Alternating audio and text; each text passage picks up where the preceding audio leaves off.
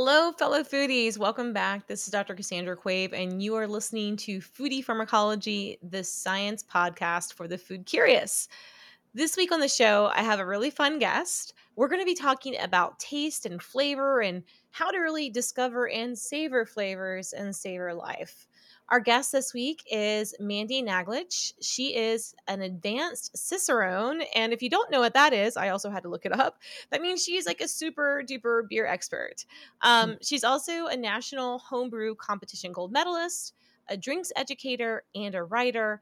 And most exciting with her recent news is she's also the author of the new book, How to Taste, A Guide to Discovering Flavor and Savoring Life. Mandy lives, writes, and brews in New York City, but she documents her drinks and adventures around the world at Drinks with Mandy on social media. Thanks so much for coming on the show, Mandy. It's great to meet you. Yeah, it's so exciting to be here. Thanks for having me. Yeah. Well, why don't we start with the beginning? Like, how did you get excited about taste and flavor as a subject matter? Yeah, I started my flavor journey as a home brewer where I used to get obsessed with recreating the exact beers that I would have out at beer bars and things like that. And in 2016, I won a gold medal at the National Homebrew Competition. And because kind of came out of nowhere, a bunch of people contacted me. That's the Cicerone organization got in touch with me. VinePair got in touch with me about writing my homebrew column. And then I really started diving into the science of flavor and taste. It's amazing. So tell us a little bit more. I don't know how to even begin with home brewing. How hard is it to break into this field? I mean, it sounds like you need to have a good understanding of some of the science to be able to do this well.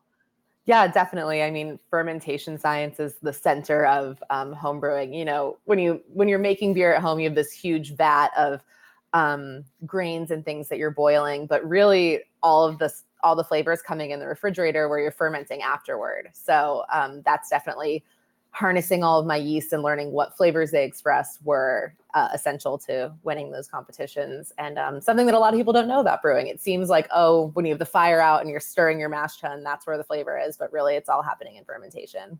Nice, nice, nice. And so when you ferment things, we have a lot of episodes on fermentation. I love fermentation as a microbial process. We've spoken with fermenters like Julia Skinner and Sandor Katz on the show.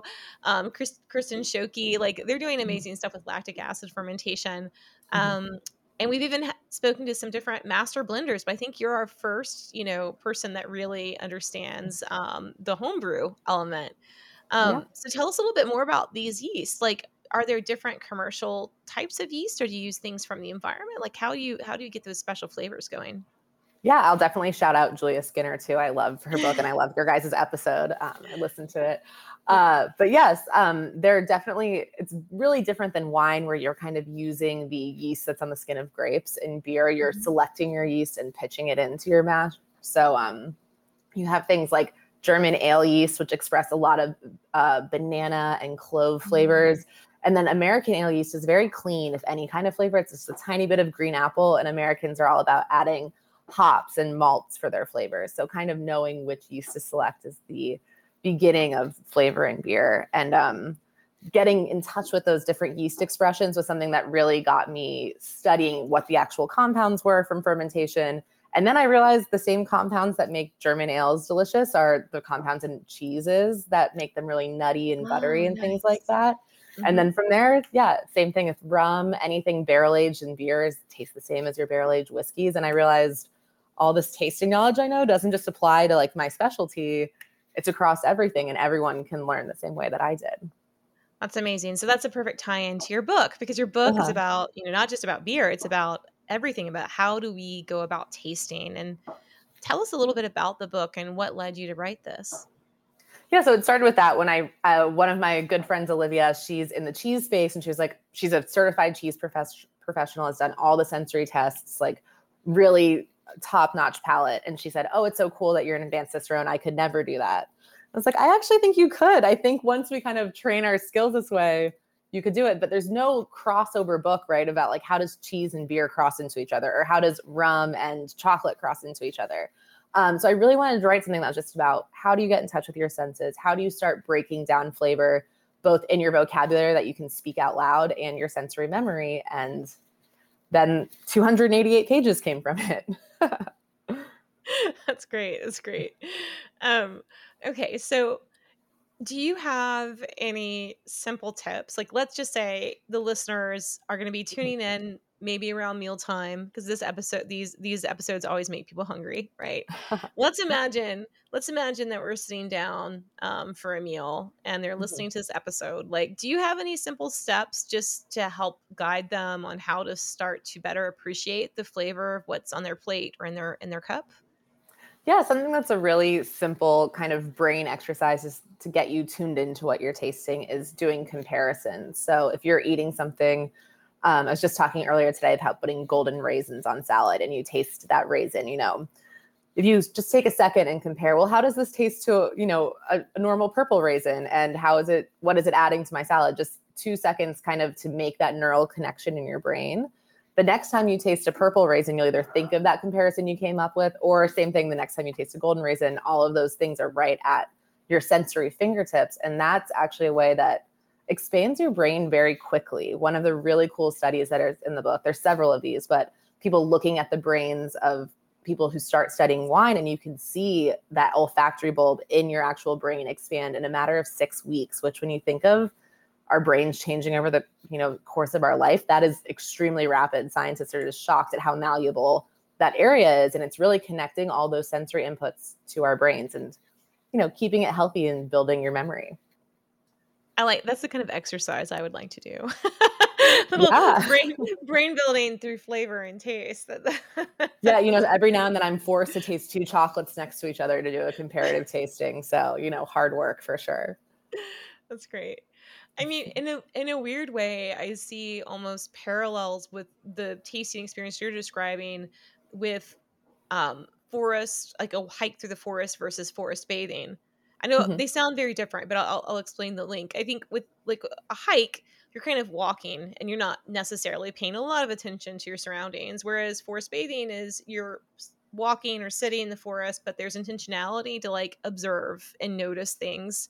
And it mhm, sounds a little bit like the sensory experience is the same. We all eat, but mhm. are we eating with intention? Are we eating in a way that really looks at, smells, captures all those senses? And yeah, it is funny how we kind of, Yeah. yeah. And speaking of forest bathing, I mean, I even have a section in the book where I go up to Vermont a lot in the summers, and their Mhm. forests have a very specific smell to them, and for the book, I went to Portland to do some cheese research, and I opened my windows while I was driving through the forest, and I immediately noticed like, oh, the forest smells so different. But I think if I wasn't tapped into my senses and constantly thinking, oh, what's my environment smell like? What sensory inputs are coming in? You wouldn't notice these little nuances that just make your life a lot richer and more interesting when you're able to say, oh, this doesn't smell like birch here. It smells like different trees, that kind of stuff. It's amazing. Well, another topic that you get into in the book is how our senses are also connected to our health. How does that all come together? Yeah, I think that was one of the parts that actually wasn't in my original book proposal. But the more I talk to taste and smell researchers, the more it's so important to them. One of the earliest signs, or really what they say is the earliest sign of dementia, is starting to lose your sense of smell, just because all of our olfactory receptors are so closely tied to that memory portion of our brain. But we don't have a test to really say, oh, am I still smelling things as intensely? There's no one's paying attention to their sense of smell enough to have those really early onset where we could catch it and start, helping work against the effects of things like dementia and Alzheimer's. So I really wanted to point that out to people. One, stay vigilant, especially if you have people who are older in your life and you want to make sure we're still smelling and tasting everything. And then the other is there are scientists, it's not totally proven yet. There's a lot of studies going on, but that think the stronger those areas of your brain are, the more you practice, the longer you'll keep your memory and the healthier your mental functions will be for longer. And like I said, you can see your brain change so quickly. I mean, that has to be, something going on when you're paying attention to these senses of taste and smell, and just something that people don't really notice. Yeah, I think the science of smell and taste is an interesting field because there are so many, complex neural networks involved, Mhm. both, throughout the oral cavity, but also in the nose. And um, it I think there is more and more research that's going to be done on this, especially because of during the COVID pandemic, when people Right. lost, many people temporarily lost a sense of smell as a result of the Mhm. virus. So, yeah, it's an interesting space. There's so many different confounding variables when it comes to aging and dementia. Oral health Mhm. has also been linked to that. Like if you have Right. poor dental hygiene, that can also lead to a propensity for those things. So it's just, I guess, what you would call multifactorial, right? Right. As is everything in health. It's always so complex. But it is interesting though how our sense of just practicing these things can kind of bring more awareness. And one thing about flavor and taste that's already always stuck with me is this connection to memory, right? Mhm. We all have comfort foods. And what are the things that comfort us about those comfort foods? For me, it's like memories of childhood or happy times with friends or family. Mhm. What did you learn as you were working on the book around memory and, and connections to smells and flavors? Yeah, I think something that's really interesting, you can hear a favorite song too and sometimes feel these like triggered memories. Like I definitely have road trip songs I've heard where, you remember being in the car with your friends just from hearing a song. But those are really these tied to these like physical, more space and time memories, whereas sense and taste, like you said, are really these emotional memories. Sometimes you can't even put your finger on the exact moment. Like, why does having this specific cinnamon tea make you feel warm and happy? But it's just that those flavors are tied to many happy memories that you have. So it's more of this emotional memory than always being a sense of place and time. But there are those very strong, sensory memories that they call like the Proustian memory, the Proustian effect of you take a bite of something and then all of a sudden you're 7 again, you're in the kitchen, your mom's handing you the candy and you're like, I haven't tasted this candy in 17 years, but I have this instant, like, time travel kind of memory that's attached to those. And that really is more of a sense of smell, even though it seems like it's coming from our taste buds. It's really those olfactory receptors have just a fast track right into your memory. Your nose is very close to your olfactory bulb, whereas things like your taste buds, the message is going all the way from your palate up through your ear and then into your brain. It's a much slower kind of message movement than scent. It's, on the fast track. Yeah. No. Well, so when you taste something, we have a couple of different things happening, right? You have smell, you have Mhm. flavor, but then you have something called mouthfeel. Like, Mhm. what can you tell us about mouthfeel? Like, what does that all entail, and how does that tie into this process? Yeah, and it's something so funny because a lot of people hate that word mouthfeel. They're like, "Oh, come on, it's texture, it's whatever." But something that's amazing is our teeth can actually sense grit that is about a tenth of the size of a grain of sand. So we're talking, if you're looking at pudding and it has grit that size, you cannot see it. That's not the texture. It's really your mouth is the only thing that can feel that. So that's mouthfeel. What does it feel? What is the feeling in your mouth? Whether it's the bubbles of carbonation, the grit or crunchiness of something, that's your mouthfeel. And yeah, it's a whole nother sensor that's on our tongue that we don't really think of. We think of our taste buds, but also there's a ton of touch receptors on your tongue that are getting the heat of spiciness. That's actually a feeling of pain. The cooling of menthol is another touch sensation. And then of course, all the grittiness, any kind of warmth, temperature of the food, all of those are coming through totally different receptors. So there's no tasting in a vacuum. All of your senses are really tying into what we're eating and drinking. Yeah, and it's interesting too how sometimes mouthfeel can lead to this, bliss point, which Mhm. has been a term used a lot in industrial food production. This is why we can't just have one potato chip because they have optimized the magical, combination of that kind of crunch and Mhm. salt and the feel of how it, there's nothing worse than like a stale chip, right? Because it's soggy. It's just not Mhm. the same. You don't have that same mouth, that same kind of bliss with it.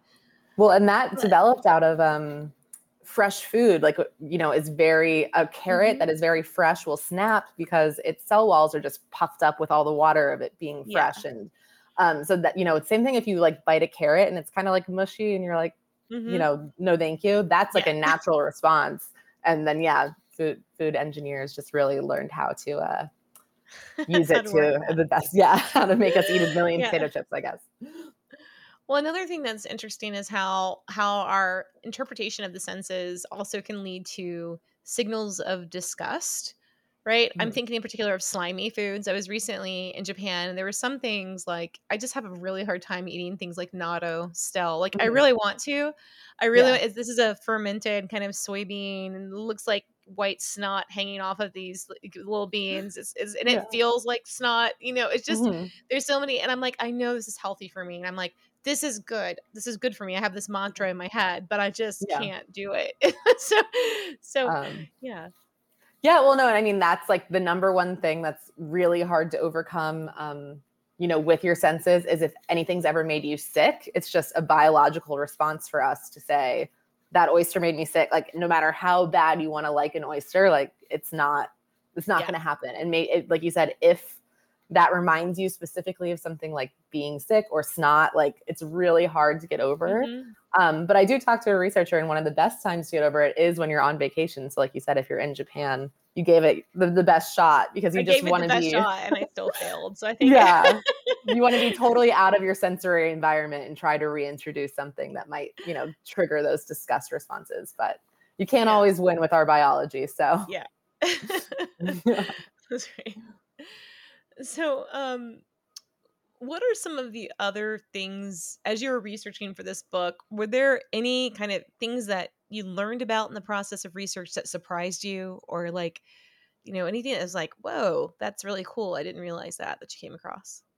Yeah, I think it was really all of the elements around us and how much they affect not only what we're tasting, but our memory of what we're tasting. So, like I just said, our taste signals travel through our inner ear, and knowing Mm. that now, of course, all the music and sound around us affects what we taste, right? So, even if you're in a very chic, amazing wine bar, it might not be the best environment to order a very, very expensive, nuanced wine because just all of that sound is putting pressure on those taste signals and it's just Oh, blunting them a little bit. If you're tasting a really expensive wine, you want to be quiet, maybe a little classical music in the background just to not make it awkward. But any other senses that are kind of bombarding you from the outside are really going to affect what you're tasting in the moment. And then also wow. how you remember it.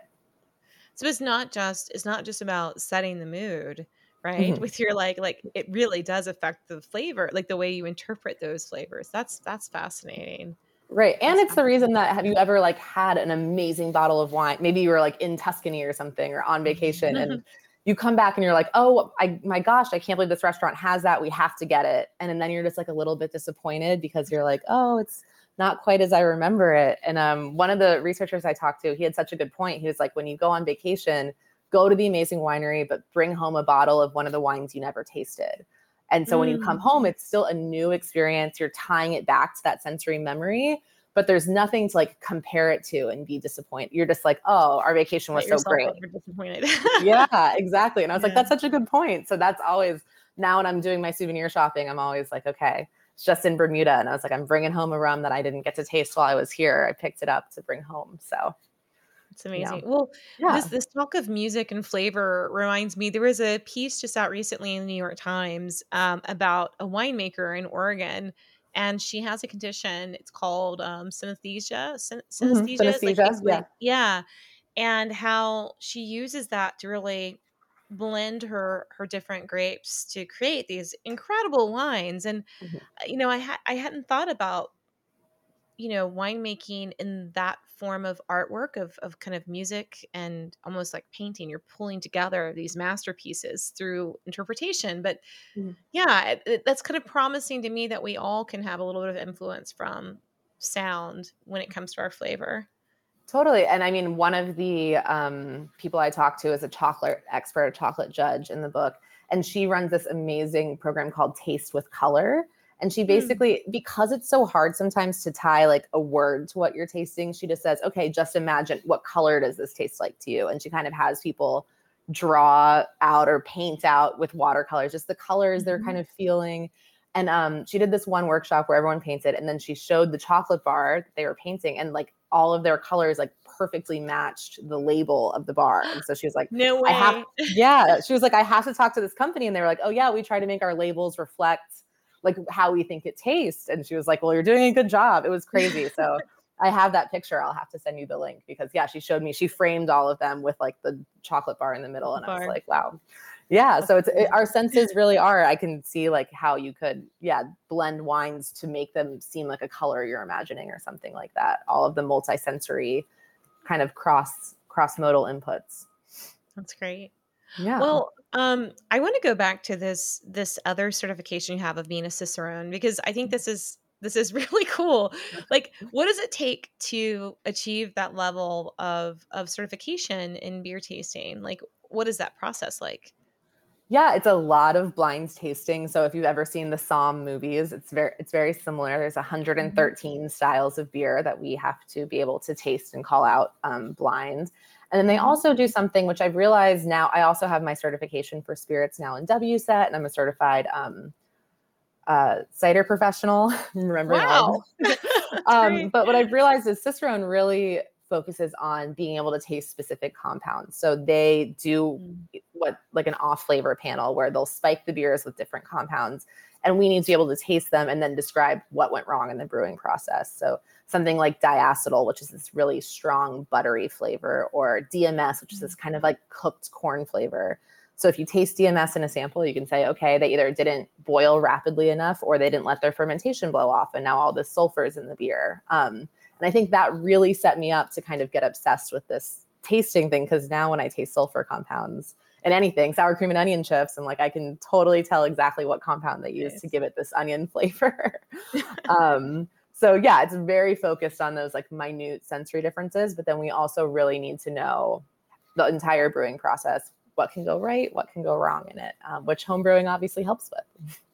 That's amazing. I mean, Yeah. it sounds almost like, in my research lab, we use a tool called high performance liquid chromatography, which is all about detection of small molecules. It's like you're like a Mhm. walking HPLC, like to be able to detect these different molecules. It's pretty amazing. Yeah, well, and it's also humans are much cheaper. So Yeah. I when I was getting certified as a taster, I worked with this company, Araxa, who does quality panels, and basically, you can only afford to use gas spectrometry so often, if Yeah. you're, but you can afford to have a panel of 7 people taste it once a week and make sure you're on mark. And they're almost in some ways better than the machines, just because you can see those molecules come across from the machine, right? And it'll say isovaleric Nice. acid, but it might not be that a human can actually smell that amount. It's always hard to know what the threshold is in the mix of molecules. So a machine can tell you the numbers, but a person can tell you what people can actually sense. That's incredible. Yeah. Well, I have a specific beer question because this is Yeah. something I experienced a few years ago in Belgium. I like went on one of these chocolate and beer walking tours in Brussels. So I'm like, Fun. I was there for a grant review panel. I had time to kill. I was like, chocolate and beer, sign me up. And so I was introduced to the Trappist beers, and our guide was like, "This is the best beer in the world. It's the most important, the most special." And I'm like, "Well, maybe everyone says this about every beer, for their country." But I'm wondering, like, is that really a special beer? I'm just asking for myself. I don't know if the audience has ever had Trappist beer or not, but I need to know. Like, I'm assuming it was Westfaletter and 12 that you were drinking, maybe. that sounds Um, right. It was a very long yeah. word. It came from a monastery. Yeah, they were voted, I forget, it was somewhere kind of like, not really beer focused. I don't remember if it was USA Today or CNN. One of those bigger, not really reporting on beer, claims them the best in the world a couple years ago. And the beer is so good that everyone's like, sure, I agree. It's also very rare, so it just feels special. Again, going back to tasting, this is an external environment thing. It feels so special that you have a bottle that you're like, I believe this is going to taste like the best beer in the world. I love Westfaletter, and I've been there several times. But yeah, I would say close to the best beer in the world. But yeah, definitely you were having a special experience. The monks only make so much. They have a lot going Yeah. on. So, and they won't make more than they need to sustain the abbey. So it really is a rare, special experience, and especially with Okay. chocolate, all those Yeah, dark I'm like, fruit "Okay, flavors so in I that did a beer. good job in selecting my tour." Okay. Yeah, that's the special thing about being in Belgium. The monks are around Right? brewing. Yeah. That's amazing that I got to taste this incredible beer. I think if I were to go back, and I think I am going back because 'cause I'm on the same service panel for this grant review work there. It's a good thing to do while I'm visiting Belgium. Mhm. But let's say I get to go back and I get to have a taste of this Trappist beer, of this rare monk's beer. can you teach me how to more fully appreciate it so I don't look like such the novice? Like, what do I do with my mouth to really capture all these different flavors? Yeah, that's a great point. I mean, the whole chapter 4, which is the longest chapter in the book, is totally dedicated to my tasting method, which I developed working with, not just my beer tasting experience, olive oil tasters, honey tasters, cheese tasters, everyone really put input in. So there's 7 S's because I wanted it to be catchy. So if you're going to see what you're tasting first, just take it in visually. I think sometimes we kind of skip over that, you're like, ready to have your drink of whatever it is. And something that's so special with beer is it's one of the only beverages that can hold that really cool head on top of it because of its protein structure. So I always say a good pour of beer, you got to take a minute just to see it, just to admire it. Same thing with checking your setting or setting the thing up yourself. So, I outlined all these things. You can check the temperature of the room, what you're seeing around you. If you're tasting on the streets of Brussels, what is the sound around you? What do the streets of Brussels smell like that might be affecting what you taste? Just, note it really quickly. And then you get into sniffing. And I have, I think, 7 or 8 different sniffs. So we won't go through all of them now. But what it's doing is introducing the aroma of the beer to you really slowly so you can take in how it changes. What our noses really are difference detectors. So your nose wants to get used to your surrounding smell very quickly so they can smell if any threat is coming in. Your olfactory bulb can sense any threat that might be coming in. So if you just dive your nose right into the beer, you'll go blind to it pretty quickly because that's the point of a nose. Yeah. Well, like, So I know with wine, I kind of swirl it and I stick my mhm. nose in, I don't know if I'm even doing that correctly either. I try and take in a deep breath, before I taste it. Is Yeah. there a similar technique for beer? I mean, you don't want to stick your nose in the foam, but yeah. Yeah, and wine and beer would do the exact same technique. So the tasting method is going to be relevant to anything, including cheese, including Okay. oysters. I just did an oyster tasting Hmm. the other day.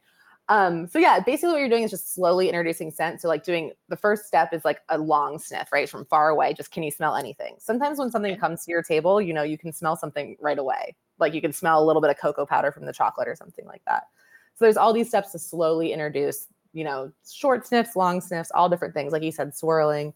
And then there's one that I think a lot of people haven't heard of, but a lot of tasting professionals have, which is the retronasal sniff.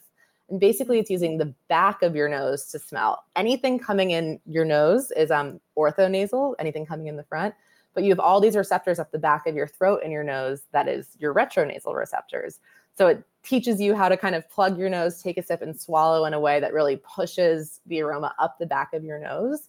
And Ah. it's very eye-opening. Yeah, people are always shocked. I just, at my book party, had everyone do it together. Because it's like if you're playing a piano, right, and you're playing the scales in the same order over and over, it sounds the same. But if you play that scale backward, it's actually all the same notes, but it just obviously sounds totally different. And it's the Yeah. same thing it's going backward up the back of the throat. And then there's 3 different sip tastes. You're doing what we always talked about, mouthfeel, your match taste, and your aftertaste taste, which is Hmm. your sip sample step. And then there's a swirl. You don't want to swirl your beer as much as wine just because you'll swirl out all the carbonation, which is a bummer. So the last step is giving it a really good swirl just to get that last aroma out, when you're about to finish it. And then your sit and synthesize step, which is the other one I think everyone skips, is just take 2 seconds when you're on your tour to say more than like, oh, this beer is special, and say, oh, what did everybody taste? What am I going to remember about this? And that's really giving your brain that chance to cement the sensory memory, connect what you're saying verbally to that sensory experience you just had. Because you can drink a great wine or beer and say, oh, that was great, and move on. And your brain's not connecting to anything, the word great to, this beer. So if you say, oh, it's something like a West Letter, and that was like really deep syrupy figs and that caramel Hmm. flavor and the carbonation all came together to really make it a wonderful match for this chocolate. It's just creating a different memory and taking a little second to appreciate what the monks just gave you, Yeah.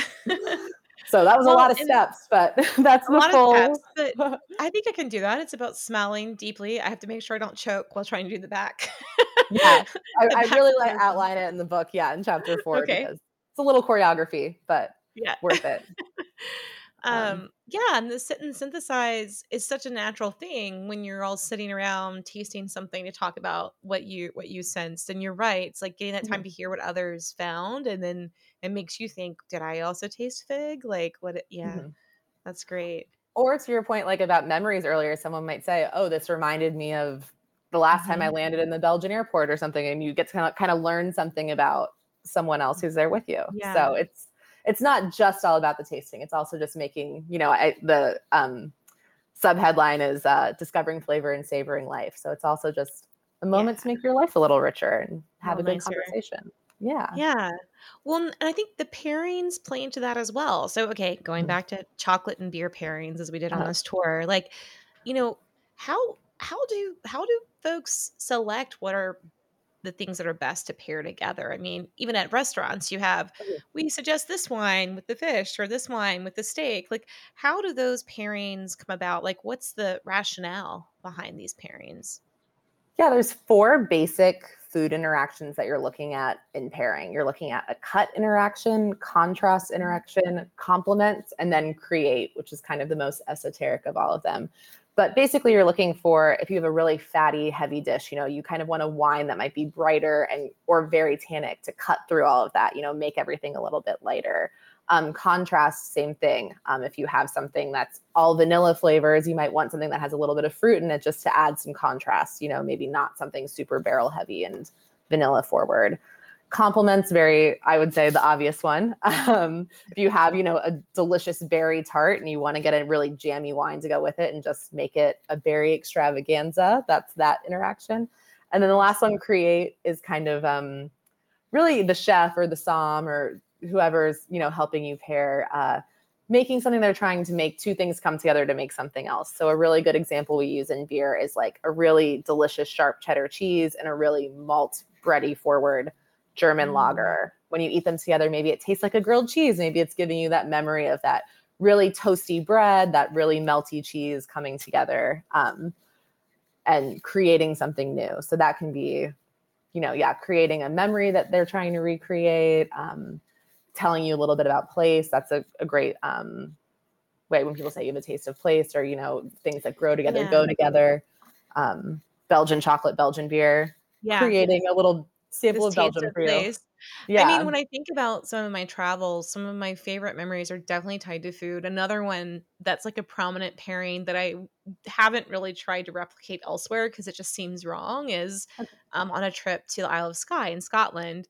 And I'm a big fan of whiskeys. And we went to the Talisker Distillery, which is a very peaty whiskey, right? Mm-hmm. And the distillery is located on this beautiful bay, and they had just up the hill from the distillery, there was like an oyster shack where they would Uh-huh. get oysters from this bay.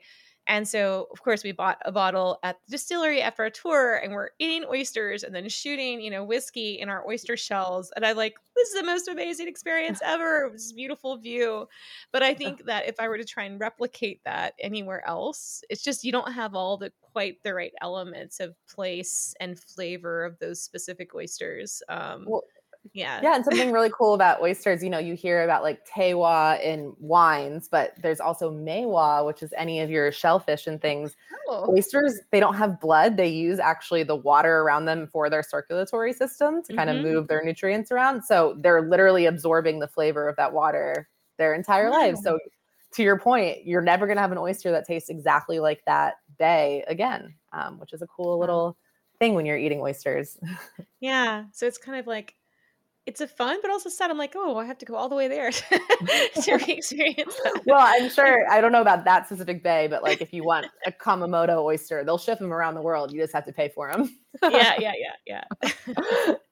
So, I mean, you've had a lot of experience tasting a lot of different foods and drinks. Like, what are some of the more perhaps exotic things that you've tried that are not really available mainstream or perhaps are just not as common in America? Yeah, I was actually quite a picky eater growing up. But one of my kind of eye-opening things, I worked at this restaurant where if you're working there, you have to taste the whole menu. You have to know what it tastes like. And Mhm. it was a game restaurant. So rattlesnake nachos were on the Ooh. menu. Okay. Yeah. And I was like a little afraid. And then they were delicious. I mean, the texture, it's almost like a little bit like a really overcooked shrimp, like that almost like bouncing back, but tasted like Yeah. chicken. It was just like a totally different experience. And I was afraid to eat them. But then they were delicious. I'm going out on the floor suggesting them to everyone.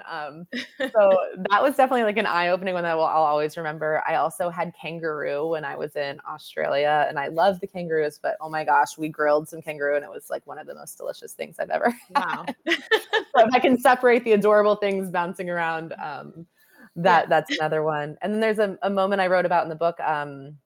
I love like sushi and omakase and stuff. I'm very lucky to live in New York where we can go to that. And we asked the chef, we're like, can you give us anything I've never tasted? I've had a lot of omakase, is there anything here? And he gave us crab brain. And I wouldn't say it's something I would repeat, but like I will never forget tasting it. He was totally right. It's something I've never tasted before. It tasted like kind of like crunched up walnut shells with like a little bit of like a greenness to it. And it was just like a really interesting texture. And I write about how like that's totally part of my flavor vocabulary now. I know what it tastes like. If I see crab brain somewhere, I know what it is. And I'm happy I tasted it, but maybe not again. And so, okay, I have to ask this: was the crab brain was it cooked or it's raw? It's like a raw sushi thing, like yeah, it was raw. really raw. Yeah. But they make it into kind of like I'm trying to think of an appetizing way to say this. I was going to say paste, but like a mousse maybe. Like they really whip it up and stuff. So it's still over rice, so you still get the texture of rice in there and everything. Nice. But a delicacy in certain parts of Asia. Yeah, so interesting. Yeah, I had some raw shrimp on my trip in Japan, which that was really kind of terrifying for me because I was convinced I was going to get sick after. I was fine, and I was like, okay, I did it. I don't think I'm going to do it again. I did it once. That's one of my favorites. Botan ebi. I don't know if that was the shrimp that you had, but they're really sweet when they're raw, right? It was like it's a little snotty, but very sweet. Yeah. Yeah. So I like that. You've really transformed from a picky eater to, a flavor explorer. So that's great. Yeah, I think once you realize it's not going to kill you, what's the worst that can happen? You have a couple seconds of like, oh, that was not my favorite in your mouth. And then a little bit more about the world. I don't know. There you go. That's awesome. Well, I like to ask this of all of our guests as we wrap up. Do you have any recommendations on, usually ask for a recipe, but maybe I'll just like ask, do you have a pairing that you would recommend that someone try, or a certain beer and a certain cheese, or like what should we play around with now that we have some more knowledge about how to taste? Yeah, my two new things that I'm really excited about.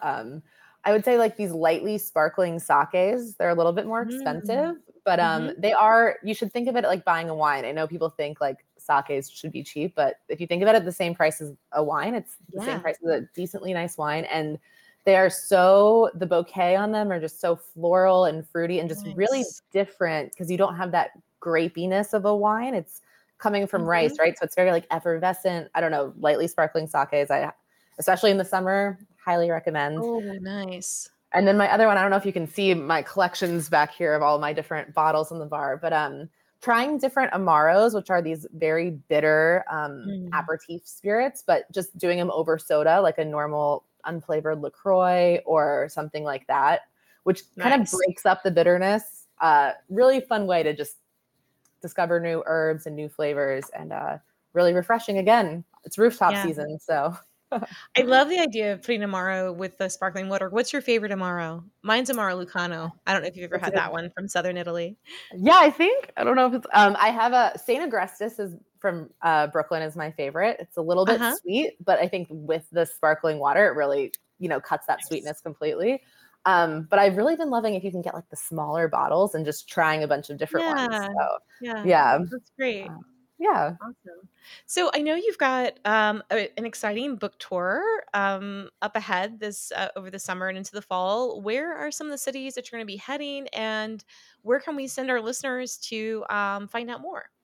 Yeah, so howtotastebook.com has all the tour events, and we're really, since it's summer season, we're kind of hitting the beaches. We're doing the Jersey Shore, the Hamptons, Cape Cod, Portland, Maine, Boston, and then a bunch of places throughout Connecticut from July through late August. So I would love to see anyone who's out there. But then, How to Taste book also has some profiles of different characters in the book, more fun graphs and videos to check out. And then, of course, my Instagram, Drinks with Mandy. I'll be talking about this book for the next year, all the things that I'm excited about. So that's another great place. That's amazing. I think, foodies, for all of you listening, definitely check out Mandy's book. head over to her Instagram.